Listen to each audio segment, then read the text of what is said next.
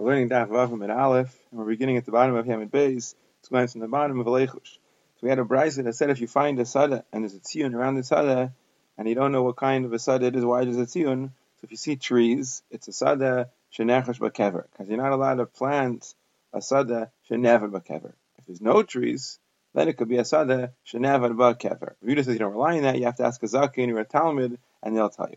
So the Gemara asks. Now the Gemara's question is assuming that we don't know where the trees are planted here. The brayso didn't tell us. It just said if you have trees, so then it's a sada shenechash b'kever, because otherwise you wouldn't plant trees. But the Gemara, let's say the trees are in the middle. How do you say if the trees are in the middle, the entire sada is nechash b'kever? V'leichush, let's be chashish. Dilma ilanos ben gavai, the trees are in the middle. And that's because in the middle, there was no grave. They knew that there was no suffix there. They planted trees there. They plowed and planted trees. But b'kever, where there was a suffix, where it was never b'kever, is mi'avar, that's outside it. So how do you assume, because of the trees in the middle, that the area outside of the trees is also nechash b'kever? Why should they be rishayim and plow? Why should we assume they were rishayim when they plowed where the grave was? Let's assume they were tzaddikim. They knew the halacha. They didn't plow where there was a suffix. So in the middle, they knew there was no suffix. They plowed, they planted trees. Outside that, that's a sadish never b'kever. So the Gemara says, you're right. Kedar rule, it's got to be like Ula says in different Gemara. That the trees are on the borders. Hakanami. So here too, we'll say the same thing. The trees are ala gvulim. The trees are on the outside. That's our case. But the Gemara says still, same question. Maybe the tumah is outside. Sorry, maybe the tumah is inside, and the trees are on the outside. Meaning again, they plowed the outside of the sada. And why do they plow the outside? Because there was no kever there. The inside of the sada where there's no trees, maybe there's no trees there because that's where there was a suffix, and they were careful not to plow. Again, people know the halacha, and they're careful not to plow over a grave. So let's assume that there's a sada shenever b'kever. In the middle there was no suffix. So, in the middle there was a suffix, so they left it empty. And the outside, there was a suffix, that's why they plowed it. The Gemara says, you're right. And the case must be that the trees are not in the middle, and not on the outside. The trees are all around. The trees are all around, so then, obviously, they plowed the whole area for the sake of the trees. By saying alternatively, we could say different terms. The trees are taka lining the outside of the field. But where's the tzion? The tzion is outside the trees. If the tzion is outside of the trees, and the trees are lining the outside of the field within the tziyun, so it must be that the trees too are on the ground which was part of the suffix where the kever was never. Because we said, you're not allowed to distance the tziyun from the place where the tumah is, so not to be mafsid Eretz Yisrael. If we put the tziyun outside, far away from where the tumah is, we're being mafsid that land. Kohanim won't go there. People won't be able to go there when they can't become tamei, and we're being mafsid Eretz Yisrael. So the fact that there's a tziyun outside the trees means that the trees must be in the area where there's a suffix, and if there's trees planted there, it means they plowed and planted trees, and it means that these people are obviously rishayim or weren't careful. They obviously plowed over an area which is b'chlal the suffix of nevad b'kever, and once we see that they plowed it over, so this could be a suffix of this is a sada shenechash b'kever, and we assume the whole thing is a sada shenechash b'kever, and memela we can give it those clues. Now, that's one teretz. That's the kind of kamba. Yehuda says no. You have to wait until you find a zakin, a talmud, chacham, and you have to ask them. You can't ask anybody. You don't rely on trees. But why do you have to ask a talmud, a zakin? Not everybody else knows. People think they know. Everyone knows the tziyun. People really know why. People will tell you, but you can't rely on them. You have to ask a zakin or a talmud. So Amar Abaye says, Shema Mina, from here you learn that you are asking a zakin or a talmud, they're going to know. It must be that a tzurvim rabbanan dik of masa. If there's a tzurvim rabbanan in Talmud Chacham in the city, kol mili dimasa, all of the issues in the city, all of the halachic issues, like if there's an area that needs to be mitzuyan and why it needs to be mitzuyan, alayam, it's on him, it's on his shoulders. He's got to be involved. He's got to make sure that it's done properly. In other words, you can ask the tzurvim rabbanan because it's his responsibility, and you can assume that he's taking care of his responsibility to make a tziyun and to know exactly why there's a tziyun, and that's really all you can do. Amar Yehuda. So Yehuda says, we said this din of tziyun. So he says, for example, you find matzah evan mitziyanis. You find it's one evan with a tziyun. So the halacha is tachtea tamei, the tumah you assume is beneath it. In other words, it's a big stone. I find a white sid all over the top of the stone. That's the tziyun. You assume the tumah is beneath it. The Rashi points out that even though we learned before that the halacha is you're not allowed to put the tziyun on top of the tumah, you put it around it. That's when you're putting the tziyun on the ground. Because when you're putting it on the ground, you might not notice it until you're actually standing on top of it. It's too late. But if the tzion is on a stone which is raised up, you'll see it from a distance. So then it's sufficient to put the tzion right on top of the stone. People will see it and they won't come and stand on top of the stone. So if you see one stone and there's a tzion on top of it, the tumah is beneath it and around it is fine. Shtaim, if that's it, there's two stones with a distance in between them. So so if there's sid also between them, meaning there's of course sid on top of either stone, if there's also sid on the ground between them, so then b'nayim tummy, then you assume that that's also tummy. So the whole area from one stone right across the other stone, the whole area is a big cemetery. But if there's no sid between them, sid on either stone, no sid between them, b'nayim tar, you assume the ground is tahar. Yafal gad like a charsh, and even though the ground in between them was not plowed. So meaning it's saying over here, if you have two stones with a tzion, you don't naturally assume that the area between them was also a basic klaris. No. If the area between them was a basic klaris, there would have been a tzion right across that area as well. If there's no tzion across, you automatically assume it's not. You don't need a simon that it was plowed to say, if it was a basic klaris, it wouldn't have plowed it. It must be, it's not a basic klaris. No. You don't see anything, no reason to assume it's a basic klaris. In fact, the Gemara Vatan is a brisa. This is not like that. It's a brisa that says that it depends on whether it was plowed. It says same thing. Matzah even achas mitzion. If you find one stone with a tziyun, so you assume the tumah is beneath the stone. If there's two big stones with the tziyun, if there's a plowed ground, if the ground between them is plowed, so then b'nayim tar. Then you say it's plowed. They mustn't have plowed it. They wouldn't have plowed it if there was a basic forest there. So it must be it's tar. If you plow it, if there's nothing, no indication that it was plowed. But you automatically assume the area between the stones was tamei. So you have a kasha. In the Bryce, it seems like automatically you assume the area between the stones is tamei. And before I said, no, you don't assume it. You have to have tzion there to assume it's tamei. So Amr Rav Papa says, the Bryce that says that you need to see that it was plowed, Hacha is talking in the case, Kisha, Sid, Shafu Charash, and the Sid was poured over the tops of the stones. Umarud the kind of it spilled over, and you have a little bit of Sid also in between them, or beginning to reach out in between them from either stone. So now we're not sure. Is this actually tziyun for the middle? Or is it just like, leftover extra sid from either stone that spilled over towards the middle? A thin layer.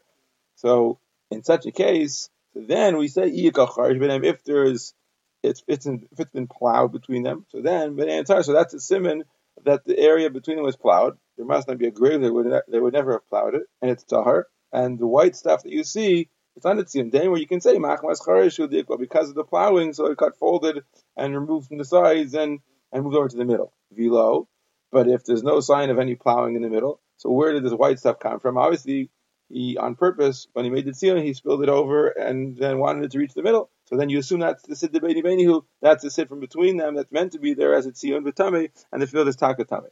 So that means there's three scenarios. If you find two stones with sid on top of either of them, so then you assume that if there's two stones and there's nothing in between them, nothing, you assume that the tumah is underneath the stones and there's nothing in between them.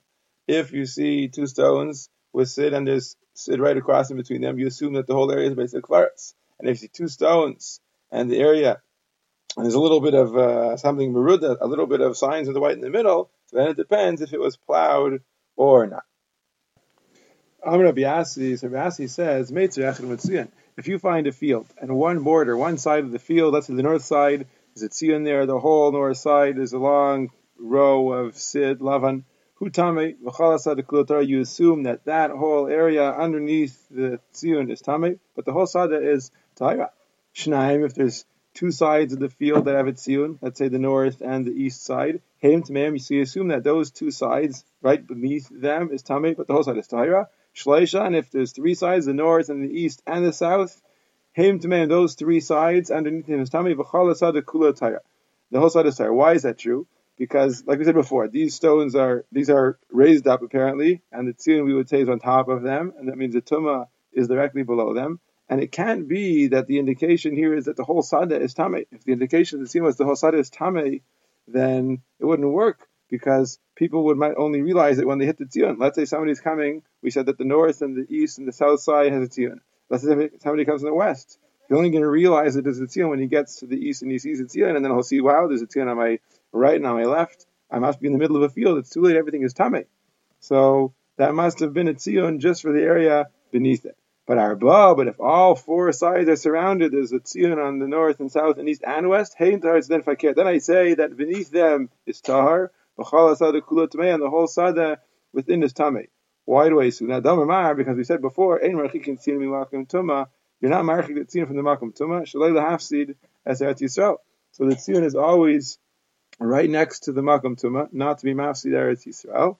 So therefore, in that case, we'll say that that's what he did. He made the tziyun right around the sada exactly. The area inside is the area that's tameh. The area underneath it is tahor. Now, why don't I say here too that the area underneath it is tameh? So Rashi says in the Ksav Yad, the normal thing to do is to put the tziyun just outside of the sada. Here it happens to be that there's a raised area, and they could have put it on top, but they do it the way they normally did it, mistama, and therefore we should assume it was done the normal way, and actually the tumah is inside, and we can assume that even underneath the stones is tahar. And then it says v'yotzin af ala kilayim. We said in the Mishnah that on Cholamayim they can go out and see if there's kilayim, and if kilayim is growing, they can uproot it. In fact, the Gemara about kilayim, is it true that for kilayim you go out on Cholamayim? For a minute, there's a steer of the rice, so the rice it says, hi, it's a Mishnah. Mishnah Shkalim says, Be'achad ba'adar, mashmiyim ala Shkalim, Rosh Chodesh adar. So the Beis Din is mashmiya, the people that they need to bring the Shkalim to the Beis HaMikdash. On Rosh Chodesh Nisan, we have to bring the karbanos from the new Shkalim. V'ala kilayim, they're also ma'achriz that anybody who might have kilayim going, take a look and see, you gotta uproot it. So that's Rosh Chodesh adar. And then B'chamisha Asar, about 15 days later, Karnis and Megillah, B'krachim, they read Megillah and the Krachim, obviously in Yadal and everywhere else. V'yaitzin l'kaveh tesadrachim, and then they send people out. Beis sends people out to go to remove the thorns from the roads, l'utakin rechayos to repair the rechayos, the courtyards in the streets, along with the mikvahs to measure the mikvahs, make sure the water is properly filled. V'yaitzin kol tzarki rabim, they do all the other tzarki rabim. U'mitzayin asakvars, also at that time on Tesvav Adar, they're mitzayin the course, they put tziyunim there. V'yaitzin ala kilayim, and they go then. After they announced it 15 days before that people should get rid of kilayim, now they go and see if people are doing it, and if not, they start uprooting it themselves. So Al Kolpanim, you see over here that on Tesvav Adar they're going out to be mitzayin kvaris and to remove kilayim. They're not going out on Cholamayim. What's the Mishnah saying? Taisus points out, of course, the Gemara could have asked from kilayim also. Fine. Now, it says the Gemara, what's the teretz? Rabbi Elazar and Rabbi Yisrael argued about the teretz. One said the teretz is kind of bachir, kind of ba'afil. One's for the early growing ones, bachir, the ones that grow quickly, and kind of ba'afil here's for the slow bloomers, the late bloomers. In other words, you have in any given crop the ones that go earlier and later.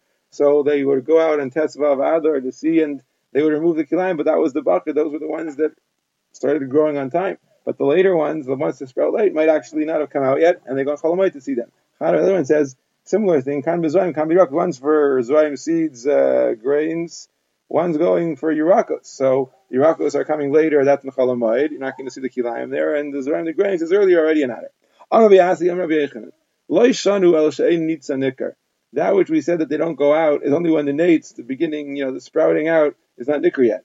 So we wait for that to happen, and then we go and see, and then we uproot it if we need to. If it needs a nicker, but if we would know that the things are sprouting and there's already beginning to growth, I guess, depending on the year and the rains and whatever, that could happen earlier. So you 18 left, so you go even earlier. So in other words, you don't wait until Cholamayim. Just typically speaking, on Cholamayim was when there would be what to pull out. The nates would be there. But if it happened earlier and we knew about it, so we would go earlier. All right. So now, Beis Din is sending out people to go and find perpetrators who are, if you're not being careful with kilayim, they're going to uproot them for them. So the Gemara wants to know why. Why is it that Davkan Cholamayim they go? They couldn't find a better time. Specifically, Cholamayim they have to go. So the reason is Mishum Schar Pula. It's because of the wages of the workers, right? Beis Din here needs to hire workers to go and do the job. The Moizli Gaban, they're going to be cheaper for us. In other words, the workers are going to give us a cheaper rate if they do work in Cholamayim. Why? So the Mefarish explains, well, in Cholamayim, you're not allowed to work. So no one has what to do. So if they find any work, they'll do it, and it'll even take less money. Everybody is, there's a large supply of workers, and there's very little demand, so everybody will fight over that job. They can get cheap labor.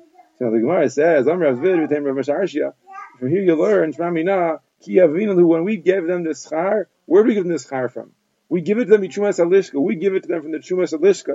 That's where we give it to them. In other words, the money that we collected for the Beis Hamikdash, for Bedek Habayis, the money that we have stored up in the Lishka that we use for all sorts of things for Hekdesh, we use it for that. Taisus says, how can we do it? There's a din called Leiv Beis Din Masna Aleim, that when they gave it with the Tanai, that they could do whatever they want with it if need be. But that's where they're giving the money from. And that's why they're trying to save money, and we're going to do it on Chol Hamoed because we can save the money from the Lishka. Because if you think, if you would be that we give the wages mididhu from them, that from the people that have the kilayim in their fields, we give the money from them, meaning to say the alternative would be that we would basically force all the perpetrators to pay the money. We'd go and put a lien on their bank accounts and their cars, and we go over from them the money to pay for the kilayim that these workers that we hired had to do for them. And if that's the case, Minaya, what do we care about them? Whatever the workers want, let the perpetrators pay them. If the Matthias was, we would go and collect the money from the perpetrators, so then of course we wouldn't be looking for cheaper labor, we wouldn't need to do it in Chol Hamoed. We would just tell the workers whatever you want, they'll pay you and we'll force them to pay you. So Elamai, it must be that we're paying the money from the Trumas HaLishka, and since we're paying it from the Trumas HaLishka, we're trying to save money, and we'd have to do it in Chol Hamoed. Why they pay from the Trumas HaLishka? Probably because they couldn't be bothered the tircha of having to collect the money.